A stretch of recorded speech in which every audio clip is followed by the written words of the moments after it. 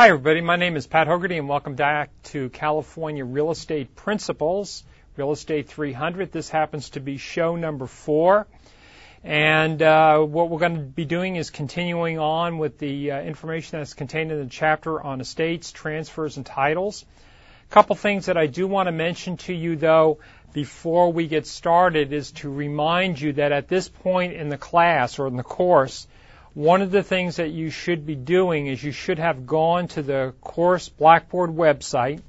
You should have made darn sure that you have updated your email address. I am still getting, and I'm sure this is uniform no matter whatever time this is shown, we still get students that will have where they haven't changed their email in Blackboard, and I get that as a feedback saying these people are still haven't changed their address, which means you're not getting any of the email that I send you.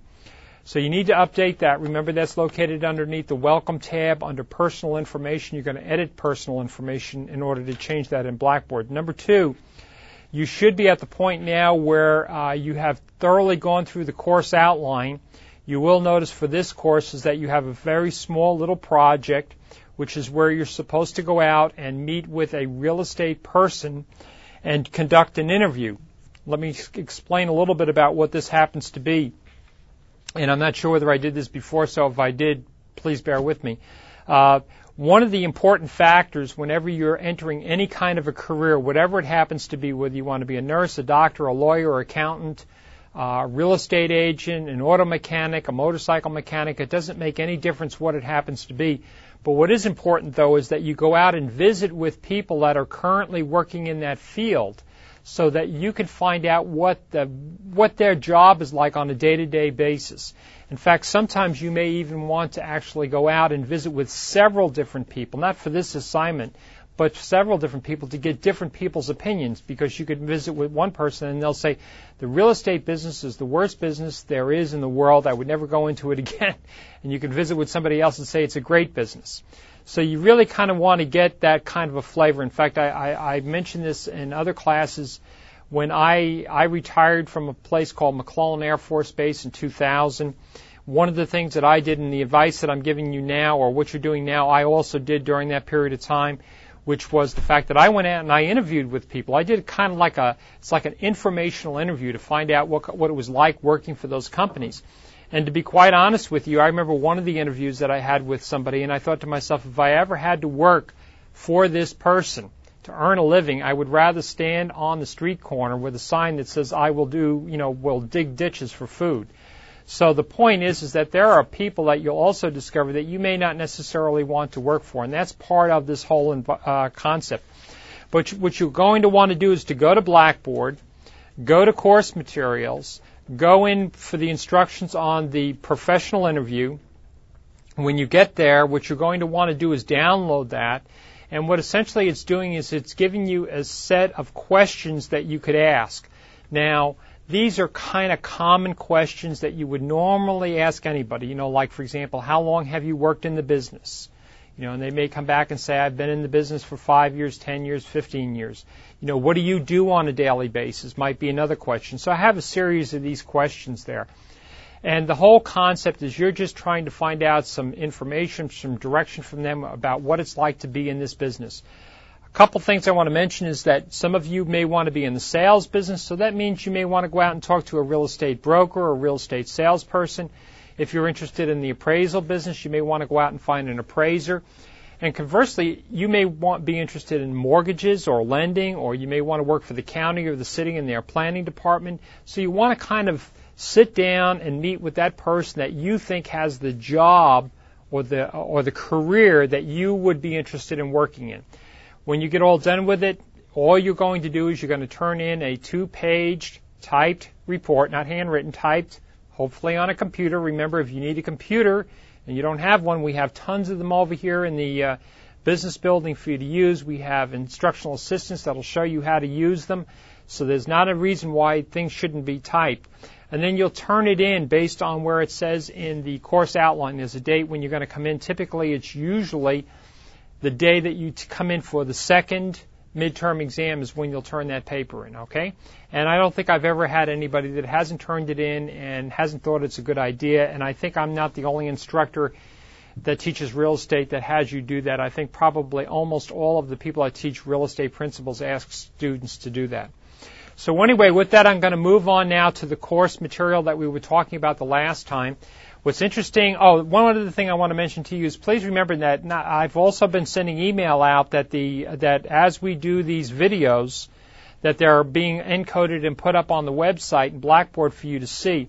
The other thing I want to mention to you, too, is that a new feature that we have is that if you even have friends of yours that want to see what the classes look like, you can just go to the Distance Ed, go to Sacramento City College, go to the Quick Link menu, go to Distance Ed, and under ITV, or Instructional Television Archives, you can see all of the shows. So that's another thing that you can do.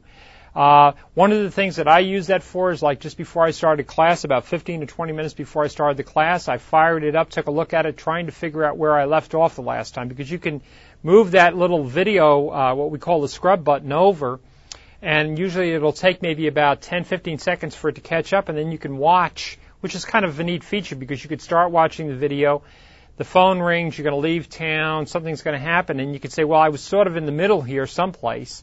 So rather than going back and watch the whole thing over again, you can just kind of figure, well, I was somewhere in the middle, and pull it over there, wait about 15 seconds, and boom, you'll hear some audio, and I'll be standing there kind of like this, and you'll hear me talk, but I won't be moving, and then all of a sudden I'll start moving with the thing, and it works fine. Okay? So I think that that's important. Where we left off the last time when I did that little bit of research is I found out that what I was talking about over here was the grant deed, and we had spent quite a bit of time. I had talked about things such as, recording the document.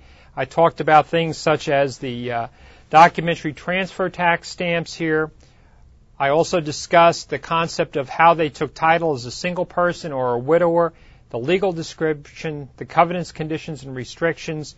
And then finally, down the end of this, what I did is I ended with an explanation of the notary seal, saying that anything that you're going to have recorded at the county recorder's office has to have a notary seal. And the concept behind it is that the county recorder wants to make darn sure that the person that is signing that document really is that person. So we don't have a lot of fraudulent documents. That's the whole idea of having a notary, is that we want to prevent fraud.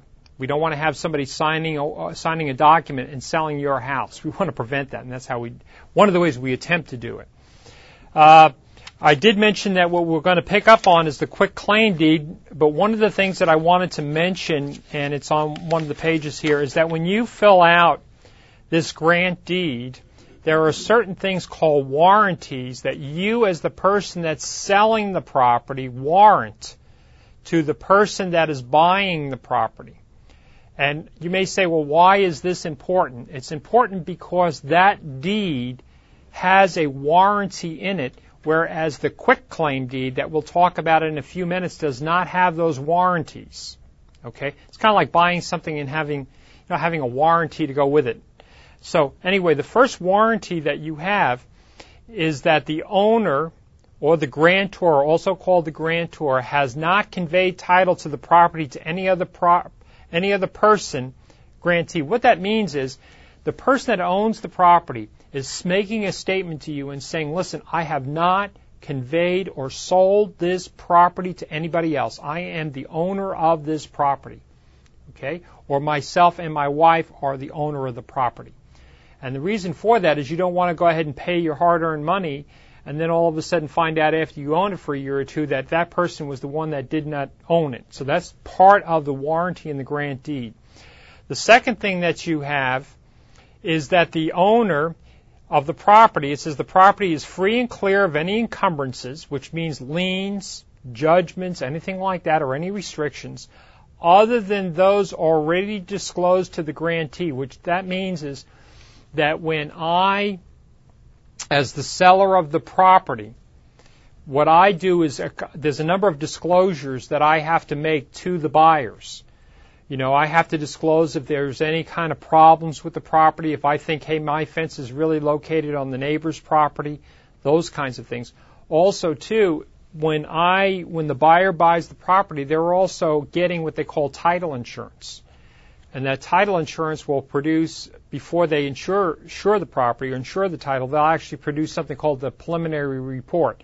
That'll show things like liens, judgments, rights of way, any money that's owed against the property, IRS lien, so on and so forth. So what this owner is doing is saying, I'm warranting that I have nothing else except for what I have currently disclosed to you. That's what that statement means. Okay? And it says a grant deed also transfers any after acquired title, meaning rights that are obtained after the sale has been completed or conveyed. Okay, so if the owner, for whatever reason, gets some additional rights later on, that becomes part of yours automatically. It's not like they retained that. Okay? Another thing I want to mention here, it says these warranties are part of the grant deed. Although they are not written into the deed, they are called implied. Implied means it's understood that you're going to have those warranties when you get it. In other words, the guy is not going to sit there and swear that that's true. It's implied that that's what you're getting. Because they are not expressed in writing but are present, okay? So it's important that you understand what the concept is of the grant deed. Grant deed is one of the ways that you can transfer title. There are a number of different types of deeds, just so you know. There are trustee deeds, so that if the property is foreclosed on and sold at a foreclosure sale, the trustee will actually issue a deed. If it's sold by the sheriff, there'll be a sheriff's deed. If it's sold by tax, there could be a tax deed. So there could be a number of different deeds, types of deeds that convey property. The other kind of deed that you will see utilized on a regular basis, I'm going to flip it over here and show you what it looks like. It's not filled out. It's just an example of one. It's called a quitclaim deed. Now, the purpose of this deed is not to convey title. That's not its purpose. Its purpose is to say, its purpose is to essentially make this statement. If I have any interest in this property at all, I hereby give it up. Okay? Let me give you an example where this may come into being, and it happens on a regular basis. The example I'm going to use is you have a husband and wife and they happen to be married. And maybe they're happily married. When they initially get married, they're happily married. What ends up happening is maybe they're married 6 months, a year, 2 years, 10 years, 20 years, whatever it happens to be, and somewhere along the line they decide that they're not getting along. And they decide that they're going to get a divorce. Okay? Divorces don't happen automatically. They take some time to sort out all of the legal issues, all the problems that are dealing with it. So you may decide that you want to get a divorce this year, and it may not become final for another 6 months or a year. Okay? Now, during that period of time, what happens, and let me back up for a minute before I go any further. In California, we're in what we call a community property state. Community property state means that any property that you acquire after you get married, okay, is considered to be both, if you're, say, a husband and wife, it's both the husband and the wife. So it doesn't make any difference whether the husband works or the wife works or they both work. It's still 50-50. So keep in mind, the issue here is any property acquired after the date of marriage is considered to be community property. There's only two exceptions to that. Exception number one is the fact of that property, if you happen to have gotten that property because it was inherited. In other words, if somebody died and left you the property specifically, that's your separate property. Second, if somebody had given you property, your uncle said, you know what, you did such a good job on this, you're such a nice person, I'm going to give you my lot or my house. If it's a gift, that's your separate property. Now, here's what the issue is. Going back now, if you can consider the fact that anything that's acquired, except for those two exceptions, by husband and wife after marriage, after the date of marriage is community property, if they decide that they're going to get a divorce, and the divorce is not final, but then let's say the wife meets somebody and has a boyfriend, and they decide that they're going to go together and buy a house prior to the divorce is final. Okay? Prior to the divorce is final, the wife decides that she and her new boyfriend are going to buy a house. What has to happen in order for the title to be clear is that the husband has to sign a quitclaim deed saying, I have no interest in the house that my wife and her boyfriend are going to buy. Why because they are still married. The divorce is not final. And if you want to know if that ever happens, yes. Does it happen on a fairly regular basis? Yes. Have I ever seen where we have people come in and do that? Yes. Usually what you have to do is you have to bring them in separately, and it's kind of a tough situation to deal with, but yes, you have to do that. You know, now the day that all of a sudden that the divorce is final, then after that date, if the wife and the new boyfriend then acquire the property, then the husband doesn't need to do that anymore because the divorce is final and you've passed that date. Okay? Very important issue if you're dealing with something. It's just something, again, like I was telling a class the other night, these are the things that you need to be aware of. There are things that a lot of times you're having to go to somebody else to get some assistance and help with, maybe like the title insurance company to work with you on this, or an attorney or something.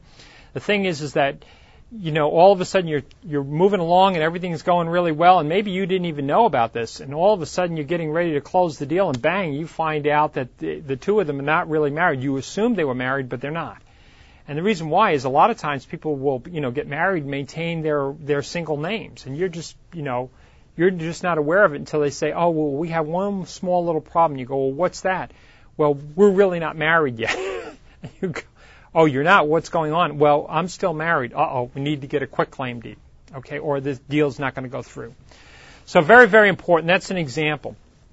One of the things that they want to stress here under the quitclaim deed is that on this page here it says a quitclaim deed is a deed that conveys all present rights or interests that a person may have in a property without any warranty or interest, meaning that they don't warranty anything. They just say, listen, if I have any interest, that's like what the husband would be doing. If I have any interest in this property, I give it up. I'm not warranting you anything. I'm not guaranteeing you things. I'm not doing any of that. I'm just giving up my interest is all I'm really doing. And that's what a quitclaim deed does. You also use it to remove anything where there might be any kind of incidental interest in the property. It's a way to go in and remove that. Okay?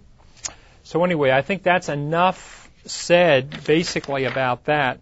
What I want to do now is I want to finish off, and I think, going back and looking at the video, I don't think I did this, and I'm sure if anybody, I have a couple students in here that may correct me if I'm wrong, but I wanted to go to this page here, which talks about the other ways that you can transfer property, transfer title.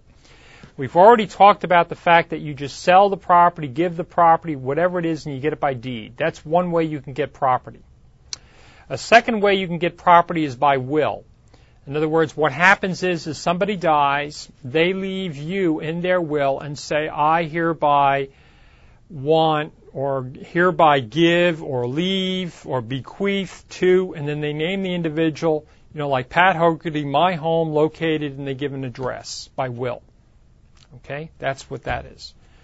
The third way, which means that you've gotten it because they died. You couldn't get it before they died. Now you get it when they die. A couple things that I want to mention to you is there are two different types of wills that you can have, and I'm going to kind of blow this up here. One will is called a witnessed will.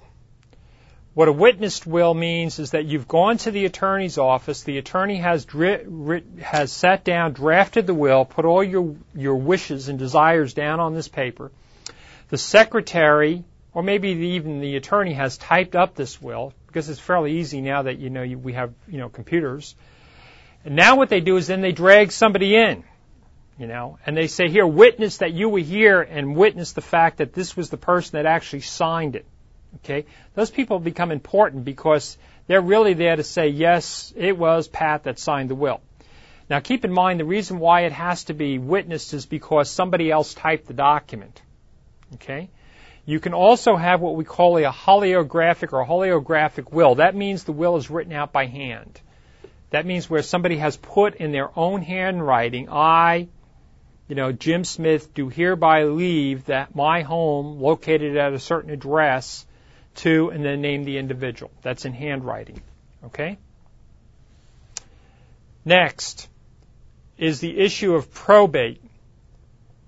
Once somebody leaves a will and has desires, what has to happen is that somebody called a judge has to look at that will to see whether it's valid.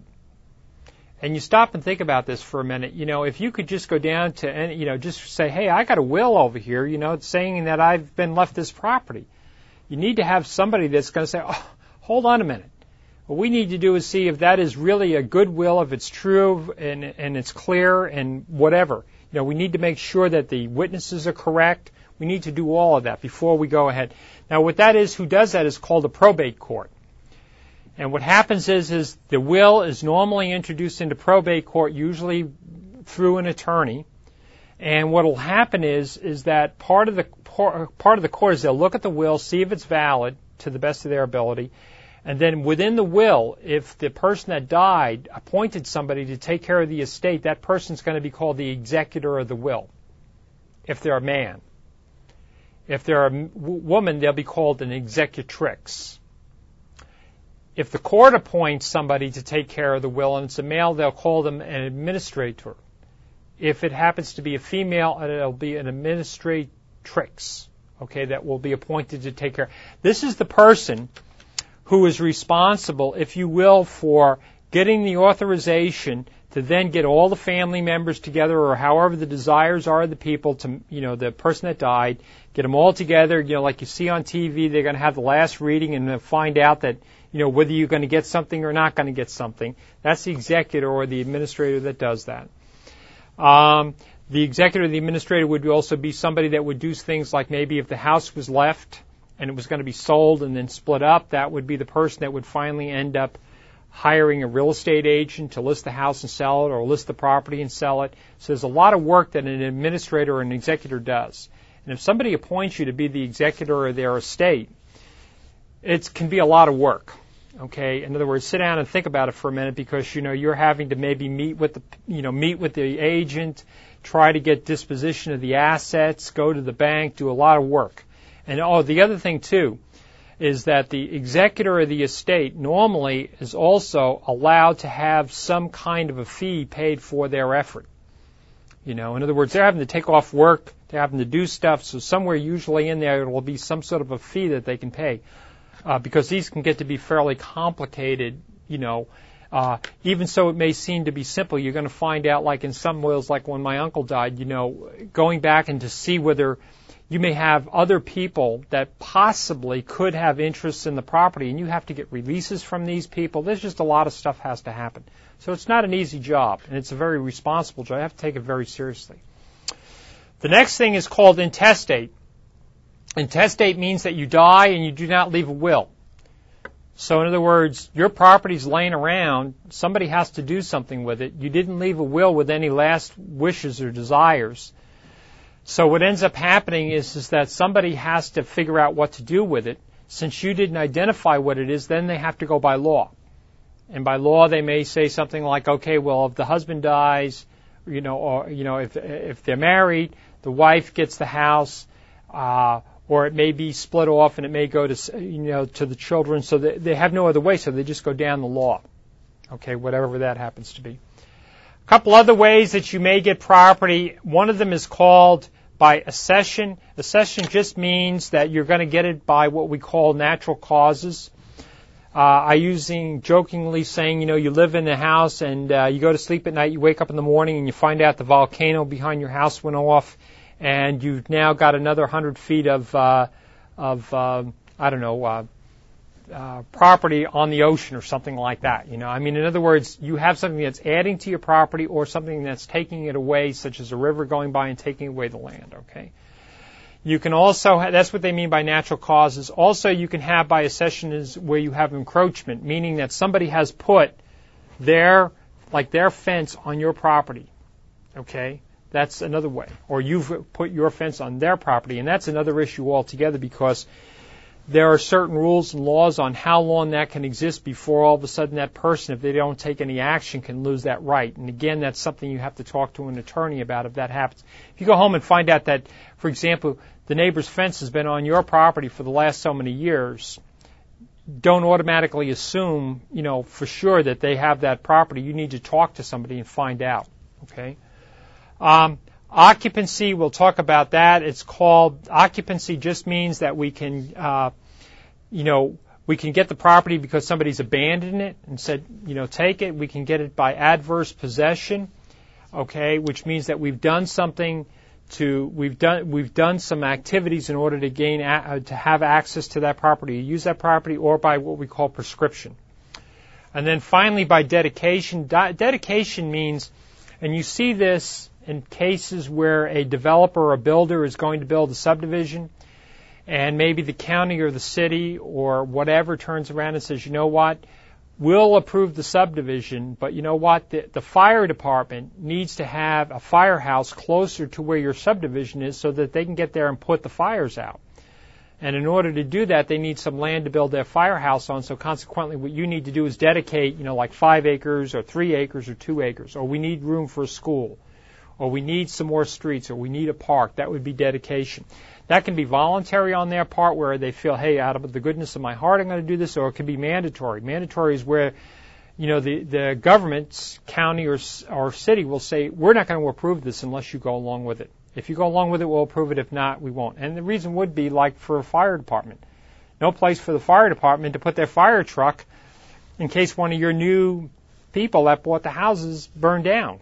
Okay. In fact, what's interesting up where I live, and I'm wondering whether these guys are doing this, they built a new firehouse, I guess last year or so, but it seems like every night I go home, they're doing like test runs.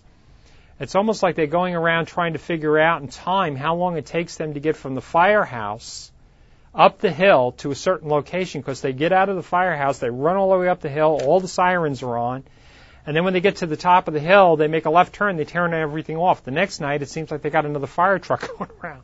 So I guess what they're doing is looking at how long it takes them, I'm assuming, to respond to getting to, once they get the call, how long it takes for them to get there. I can't think of any other reason. I don't think they're out there joyriding. I think there's a reason why they do it. Okay, so anyway, I'm going to kind of zoom back out of this. All right, so we've talked about 34, 35. I'm just looking at the pages. Okay, quitclaim deed. Okay, we talked about the transfer of the property. I'm kind of looking at some things here. Okay, adverse possession. Okay, let's talk about adverse possession, because this is, we talked about, first of all, I'll do this fairly quickly here. We talked about one of the ways that they can transfer property in that chart was by abandonment. Okay. So it says ownership by occupancy. Now, what's critical about this, I think, you as a real estate professional need to take a look at this. One of the things that at least you should be aware of, not that you're warranting or guaranteeing this, but you should be aware of when you are working with a client to either help them sell the property or help them acquire the property, is that you should have some sort of an idea on how large that property happens to be. Is it 50 feet wide, 100 feet wide, how deep is it, whatever. You should at least be looking at it to say, does it look to me like that property, the fence is on the right location, the building is in the right place or whatever. I mean, just be aware of that. It's really the client that's supposed to be disclosing that to you if there's a problem, but you should at least be aware of it.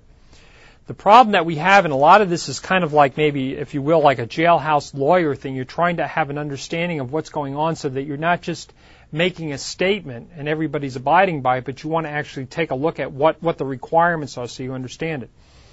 First of all, you can get property, by 3 different means. It says ownership of real property or the use of real property can be gained through 3 types of occupancy: abandonment, adverse possession, and prescription. Okay? The first one, abandonment, all that essentially means is that abandonment is relinquishing the right or the interest with the intention of never again of claiming it. Okay? One cannot acquire title to abandoned real property without court action, but a landlord can acquire possession of property that is left abandoned by the tenant. That's typically, usually, we're talking about personal property now, okay? But again, you have to be very, very careful with what you do. If the tenant moves out and leaves a bunch of stuff there, it's not like, they left their stuff and I'm going to go ahead and sell it. You need to check with some people and find out what kinds of rights and rules you have. That's why even when people leave stuff like in mini warehouses and stuff, there's some time that goes by before they actually sell it to hopefully help recapture some of the rent that they have. You have to be very careful about that. But abandonment is one way. The second way is what we call adverse possession. And adverse possession and prescription seem to be almost the same, but there is a little bit of a difference between it. And I'm going to read what it says here and make sure it comes through. It says adverse possession is acquiring title to another's property through continuous, and notorious. Notorious means to me that everybody knows about it. You're not doing it secretively. Anybody can discover that you're doing it. You're not doing it in the middle of the night. It's open. Everybody can see it. But notorious occupancy for 5 years. You have to do it for 5 years under a claim of title. It is a legal way to acquire title without a deed. Title may be obtained through adverse possession only if the following conditions are met. Now, usually it's because you have some sort of an interest in the property. It could be where you think that your uncle left you a deed, but you can't find the deed, as an example. Okay? He said he left the deed. He never recorded the deed. You have no document to show it. So this is where you're at. Okay, number one, and when you get all done with this, you have to go to court, finally, to prove this. Number one, it has to be open and notorious. The adverse possessor, which would be you, must live on or openly use the property in such a way that the title owners might easily be detected by his or her presence. Okay? In other words, you're not sneaking over there in the middle of the night. It's obvious that if they drove out there during the day, they would find it. I think to myself, for example, like you can go to certain areas where they have summer homes. They're boarded up in the winter, okay? And then people come out in the summertime. You're talking about people can obviously see that you've been there, okay? Number two, it has to be hostile. Doesn't mean that you use a gun, okay? What it means is you don't have permission, so it has to be hostile and adverse. The adverse possessor must possess the property hostile to the legal owner without his or her permission or any rental payment or consideration. Now, this is what this means. That you may very well go to somebody and you may ask them for permission. Like, is it okay if I park my car, my motorhome? Can I put this barn on your property? Can I do this? If you have their permission, then none of this applies. You can't go over there and say, well, I've had my motorhome parked on this guy's property for, 10 years. I've cut his weeds. I've done all that kind of stuff. Now I want to take title. No, because you have had his permission to do it. So that would be a condition you haven't met, so that's out the window. Next, your use has to be uninterrupted for 5 years. So that means you can't do it for a year, take the motorhome away for 2, and come back for another 4 and finish it up. It has to be continuously. Okay? Number 3, there has to be some kind of a right or a color of title. In other words, the adverse possessor must have some reasonable claim or right of color of title, perhaps a defective, document like a defective grant deed, or you can't find it, or somebody died and left it to you and there's no way of proving it. That's what we're talking about. Okay? And then finally, the adverse possessor must have paid all of the taxes levied against the property for 5 consecutive years. So let's say this is a property where you think you should own it, you should have the grant deed, you don't have the grant deed, but you continuously pay the property taxes. And I would guarantee you that you better keep records of every single thing that you're doing. Okay? Because you're going to have to go to court to finally get the title. Okay? Now, the difference between this and this is what we call an easement by prescription. Now, an easement is where I have the right to cross somebody else's property. Okay? An example of that would be where I live in the back. In order for me to get from the street to my property, I have to cross over this other person's property that fronts on the street. Okay, that's what we're talking about, or I'd never be able to get there. Now, I can have an easement, which would be where the owner at the front of the property has said, it's okay, Pat, for you to cross my property to get to yours. You have my permission to do that. Okay? Or I might even have in my deed a description of the fact that this easement does exist, or this right-of-way does exist, or easement, whatever. Okay? So anyway, There are 5 things that you have to do here. Number 1, prescription by easement is the right to use another's land which can be obtained through 5 years of continuous use. Its requirements are similar to those of adverse possession, the difference being that by prescription, only the use of the property has to be obtained. Only the use of it has to be obtained. Taxes are still paid by the property owner. Paying the property taxes is not a requirement for the easement by prescription. So in other words, everything that you had underneath the other condition except for that one thing. Okay? Now, why do you want to be aware of this? It's because you go out to list a property for sale, or you get ready to show somebody a property that you're going to sell them, and think outside the box a little bit here. Usually in Sacramento, we're in a subdivision clearly marked, where the lots are and everything else, but you can get out in the outlying area, out in the hitherland, out in the country, where, there's, it's not as clear. People have been crossing each other's property for a long period of time. What you want to do if you're listing or selling property, you want to make sure when you sit down with that owner, you want to say, and you should have a plat map. You should have a map of the dimensions of the property and say, is there anything here that's incorrect or wrong? That road that I see out there, is that something that only you use or is somebody else using it for access? You want to find out if there's any problems with that. Okay? Conversely, if you're showing a property to somebody and you drive down the road, you want to be aware of maybe where the property line starts, so you're not just driving them down the road only to find out you've been driving over somebody else's property in order to get to their property. So in other words, you want to be aware of that as an agent and ask the question. That may result in the fact that the person may come back and say, well, yeah, but I've never given them permission or whatever. Or you may actually end up having to go back to the person and say, wait a minute, before we go any further, maybe what we need to do is get a land survey or some way to confirm where the property is and mark it out. Okay? Again, that's why you have somebody called the real estate broker that you work for. Their job is that you go back and say, I think I got a problem. Can you help me? And you sit down and explain it to them, and then you drag them out there and show it to them, and then because they have more knowledge and experience in the field, that your real estate broker will advise you on what action to take. Okay, very, very important.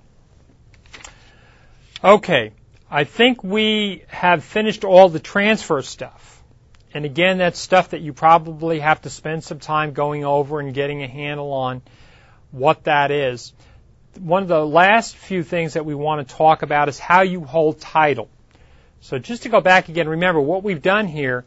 In the first thing part of this chapter, we talked about what it was that you owned. Did you own real estate? Was it freehold? Was it a life estate? Was it a leasehold property? Whatever. What was the estate that you owned? The second thing that we talked about is how do you transfer the property from one person to the other? How does that happen? That was by deed, quitclaim deed, grant deed.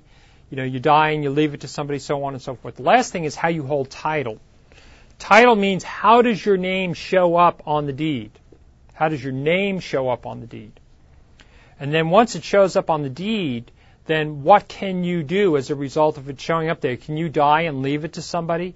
Can you sell that to somebody else? What can you do? Okay? So they have this little title here, or this little page, and what they do up here is they talk about title, and I'll just kind of blow this up here a little bit so we can see it a little bit better, hopefully, on TV. Let me check. Okay. It says title is the right to ownership of land and the evidence of that ownership. Okay. So it's the right to own it and the evidence that you own it. There are 6 distinct, in other words, distinct, there can be variations of this, but 6 distinct methods of holding title. This figure down here displays the 6 ways a person or persons may hold title to real property, whether a single title holder has the right to, and whether the single title holder has the right to sell or will or sell his or her independent share to other owners. Okay. Then they throw another term in here that's important that we use all the time. It's called vesting. Vesting is the placing of a person's or persons name on the deed and a description of the method by which the person holds title. So in other words, I would say something like, Mary Jones and John Jones as joint tenants, or Mary Jones and Pat Jones is community property, or Mary Jones and Pat Jones is tenants in common. So in other words, I have to have their name and how they hold title. Very, very important. Okay? Now, down below down here, they show you the 6 distinctive, if you will, ways of holding title. And there's a lot of narrative that goes along with this. The first one is something called, this is how we treat this single title holder. In other words, this individual, when their name shows up, what rights do they have? Remember, we have for example, if we have Pat Jones and Mary Jones, we're talking about how either one of those, what rights they have as an individual. Okay? So first of all, and then over here to the right we have, can they will it and can they sell it? Okay? So first of all, we have severalty, which is a sole ownership. Okay? That means that I own the property as myself. In other words, I have bought the property while I'm single. Okay? Or I'm single, or somebody has left the property to me as a gift or inheritance. In other words, my name is the only name on the title, period. Okay? I may hold it as Pat Hogarty as a single man. I may hold it as Pat Hogarty as a widower, but I hold it as my own. That's my property. Okay? Under those conditions, I have the right to will it. In other words, leave it to somebody else, die and leave it to somebody else, and I also have the right to sell it. And the only person's name that has to be on there is mine. Okay? The second way is something called tenants in common. Tenants in common. Now, let me explain a little bit about tenants in common. Tenants in common means that I own the property, but I cannot define a specific area of the property that I own. Typically, we take tenants in common has what we call an undivided interest.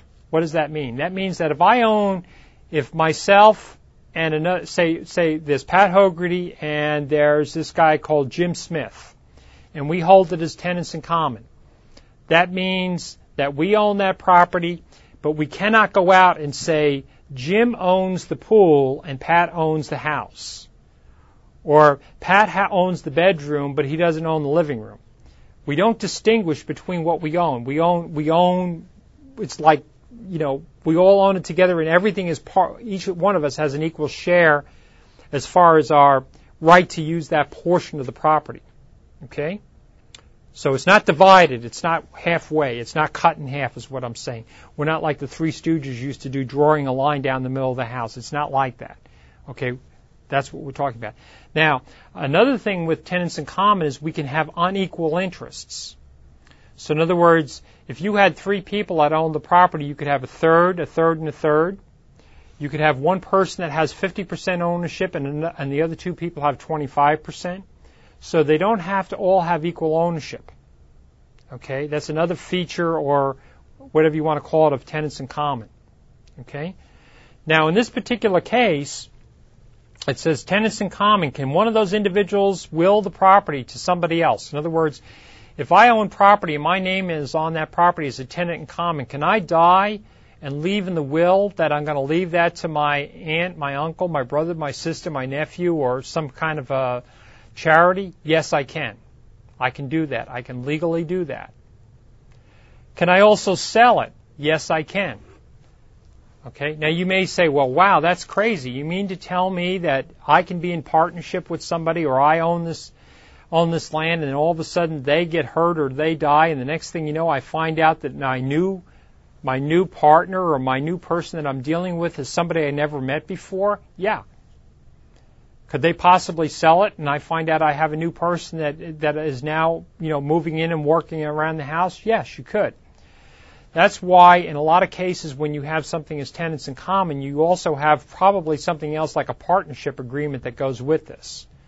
That says something like, listen, we're going to hold this in tenants in common, but if Pat dies, then Pat's estate has to first offer the property to the remaining partners so that they can buy it. And then give those partners a period of time in which they have to move. They have to buy the house or buy the share or turn around and say, we don't want to buy it. you are now authorized to go ahead and sell it to another person. Okay? Usually you have this agreement. It's called a partnership agreement of some sort. Same thing, this agreement may cover what happens if you decide while you're alive that you want to sell it. You may have where the partnership agreement, which goes beyond the titling of it, has something in it that says, like, if one of the owners decides to sell their share, like a good example would be like a cabin. We have a cabin, say, in Lake Tahoe. We find out that, to buy a cabin in Lake Tahoe maybe costs us $300,000, just as a figure. We say, wow, that's a lot of money for me. It's going to cost a lot of money to maintain. And we may say, you know what, well, let's come up with a better idea. Why don't we just all go together, the three of us, and buy the cabin? Then that way it's not $300,000, it's $100,000 each. And maybe you live there, you get involved in the cabin, you're up there a couple of years, and then you say, you know what, I don't want to do that anymore. The other two remaining partners want to keep the cabin. And what they don't want to do is they don't want to find out that this other guy is going to sell it to somebody that they hate. So what they basically do is the partnership agreement normally will come in and say to them, okay, you guys have 90 days to indicate whether or not you want to buy it, and another 30 days to actually close the deal. If you don't want to do it, then at the end of that point in time, the owner that wants to sell has the right to go out and market their share to somebody else. Okay? That's what we're talking about. Right? I used to own airplanes like that, for example. We would own them in a partnership because they're so expensive to operate that our names were on the title, and then what would happen is we had a partnership agreement that covered exactly that. What would happen if we died? What would happen if we wanted to sell? We would have a meeting, and the new partner would come in, and we'd sit down and talk with him, and if we didn't like the guy, out he went, and we'd say to the guy that wanted to sell, go find another guy. So anyway, that's what we would do. Okay, that's tenants in common. Next one is joint tenants. Joint tenants also means that you have equal interests. So that means that you can't have where you have one person that has 50% and the other one has 25 and the other has 25. Joint tenants only works where you're talking about each person has the equal ownership. So we're talking about if you have 4 people, it'd be 25, 25, 25, 25. If it's 2 people, it'd be 50-50. If it's 3 people, it'd be 33 and a third, a third and a third. Okay? The concept behind joint tenants is the fact that you have equal ownership. Normally it's joint tenants with right of survivorship. If one of the parties dies, the property, their interest automatically goes to the surviving partners or to the surviving owners. Okay? Down here they talk about, for example, joint tenancy. Can they will it? No, because the concept of joint tenancy is that when you do die, it automatically goes to the remaining owner. So it never hits the will. It never goes to will. It automatically goes to the owner via the way that it's titled. Okay? On the other hand, can you sell your interest? Yes, you can. But again, you may find out that you need to have some kind of a partnership agreement or something like that. It's going to talk about how you, not required, but you don't want to find out the next day that, in fact, what you wouldn't want to do is you wouldn't want to be the one that buys into a partnership or buys a piece of property only to find out the other guys don't like you. You want to make sure all this is pretty clear. Okay. Then some of the other ways that you can have is tenancy and partnership. It says, no, you can't well it, and no, you can't sell it. And the reason why is because you have a partnership, and the partnership governs how the land is going to be disposed of or sold or transferred. Community property. Community property means that the only people that you're talking about hold title this way are somebody that are married. So you can't have community property between a boyfriend and a girlfriend or between 2 brothers or a father and a son. You're talking about a husband and wife. Okay? So when it says community property, can you will it? Yes. Can you sell it? No. Okay? And then finally, community property with right of survivorship. It says, can you will it? No, because they have a right of survivorship. Can you sell it? No. Okay? So that's what that essentially means is how does your name appear on the title? Normally what you have to do if you're an agent, you need to probably talk to your clients before they get ready or fairly close to, once you're working with them on the transaction, especially the buyers, and say to them, listen, one of the questions that the title company is going to ask you is how you want to hold title.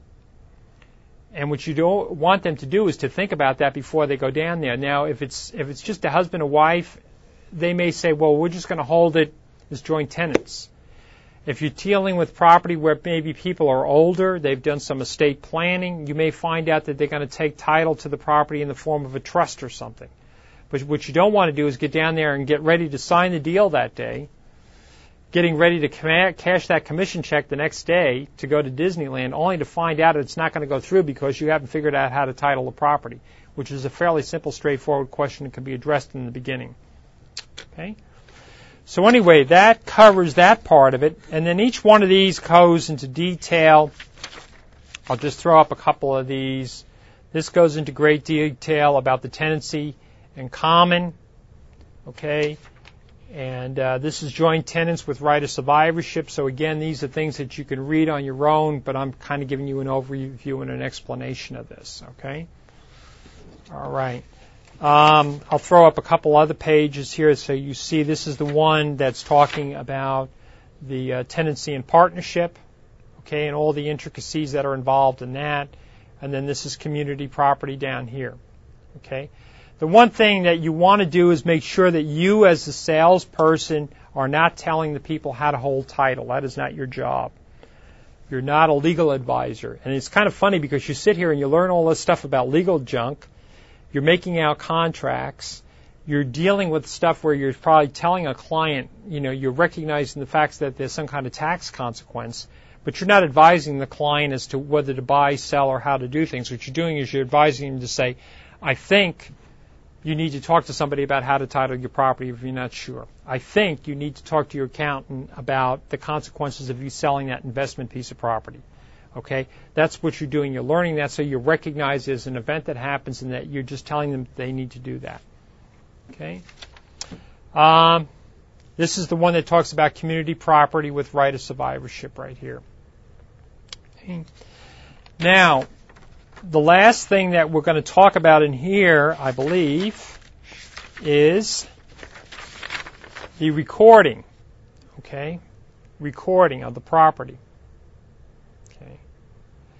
And what recording does, and people will say, can I do a deed between my brother and my father and my uncle, or my mother and sister, and do they have to record the deed? The answer to that is no.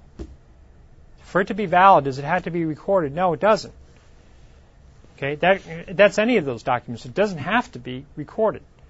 The issue is that when you record it, you're telling the world that this transaction has taken place. You have put in a permanent place a copy of this document that has had to have been notarized and recorded with a date and a time that this transaction took place. That you actually transferred the property from one person to the other, you actually got a loan, or if you paid the loan off, you got a deed of reconveyance, or if you're a mechanic, and you're a carpenter and you've done some work and you haven't gotten paid for it and you record a mechanics lien, this is all telling the public what's going on. Very, very important. It also acts as a repository to where you can go and get a copy of this document. If, say, for example, in the future, if you say, well, hey, wait a minute, my uncle gave me that property, or left it to me, but I can't find the deed. Well, you can go down if it's been recorded and get a copy of it. Very, very important. You'd be surprised about how many times, people have to go to a recorder's office to get copies of things that they need. Birth certificates, death certificates, marriage certificates, deeds to the house, things like that, because they need it for whatever reason. Okay? I remember years ago when I was got my first, I think it was my first passport at the time, they required a birth certificate. And I didn't have a birth certificate. My mother couldn't find the birth certificate. I had an uncle that went to New York, or had to go into New York all the time, and went to the office where they recorded it and got a copy of it. Sent it to me. I don't know whether you need to have that anymore, but at the time you did, okay? So it's a place, a repository where you can get copies of things. And it's actually the title insurance company that has copies of all that stuff. When you get title insurance, which we'll talk about in the future, they're the people that insure title, that you are actually getting a clear title. They actually go through all those records to see whether, the person selling you the property actually owns it, if there are any deeds, liens, judgments, anything against the property, and they're going to those county records to track all that all the way through. Okay? So anyway, that becomes very important. They talk about two different types of notices, just so if you've never heard of this before, I'll just read right here. This is the recording. This is constructive notice. This is a term that a lot of people have never heard of before. Constructive notice is notice presumed presumed by law to have been acquired by a person and thus imputed to that person. It can be accomplished by recording a deed taking possession of the property. Any recorded notice that can be obtained from the county recorder's office can be considered constructive notice and therefore public knowledge. That's the idea behind it. It's public knowledge that it took place. Okay, very, very important that you know that. Okay, that's the way, because you can't run around and tell everybody that may have some sort of an interest in the property, either now, in the past, or in the future, that you did this. But as long as you have this central place to go to, then they can find out about it. And then they all actually talk about actual notice. Actual notice is where the person has actually given you a physical notice that this has taken place. Okay.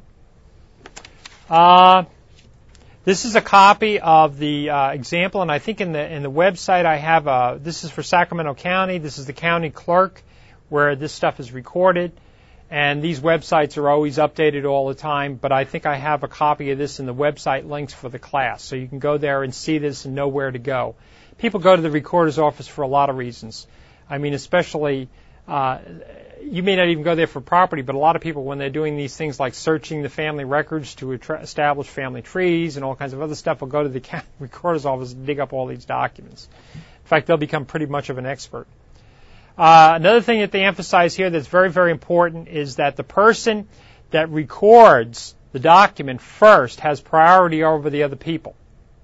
Okay? So in other words, whoever records first has priority over the next person, over the next person. For example, like when you have we've talked about something called like the second loan or a second mortgage. That doesn't mean that it's a small amount of money. In fact, you can have a first mortgage for $10,000 and a second one for $200,000 and a third for $50,000. What makes it a first, second, or third is who recorded. Who recorded first, who recorded second, who recorded third. Okay, so it's established as a priority system. And finally, they talk about acknowledgement. Acknowledgement just means it's a notary. And what the recorder's office requires to make sure is that all of your documents are notarized before they're going to record them. And the reason why they do that is they're trying to prevent fraud.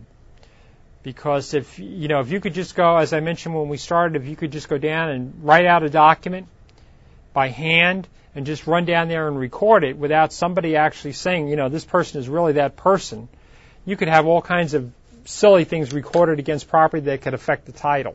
So that's why they have that. Okay? And again, recording nowadays, usually what they're doing now, and that's what this little thing is here, I think, is that they're basically just basically saying, I think this is what this is about, or maybe it's not, but anyway, what they're doing is they're actually taking a look. You'll end up having to have a fingerprint or a thumbprint, some form of ID like a driver's license. And the idea is that that person that is that's notarizing that is somebody that, if necessary, they could drag into court and say, was that really Pat that signed that document that day? And what they could really attest to is to say, on that day, in my notary book, I took that guy's thumbprint.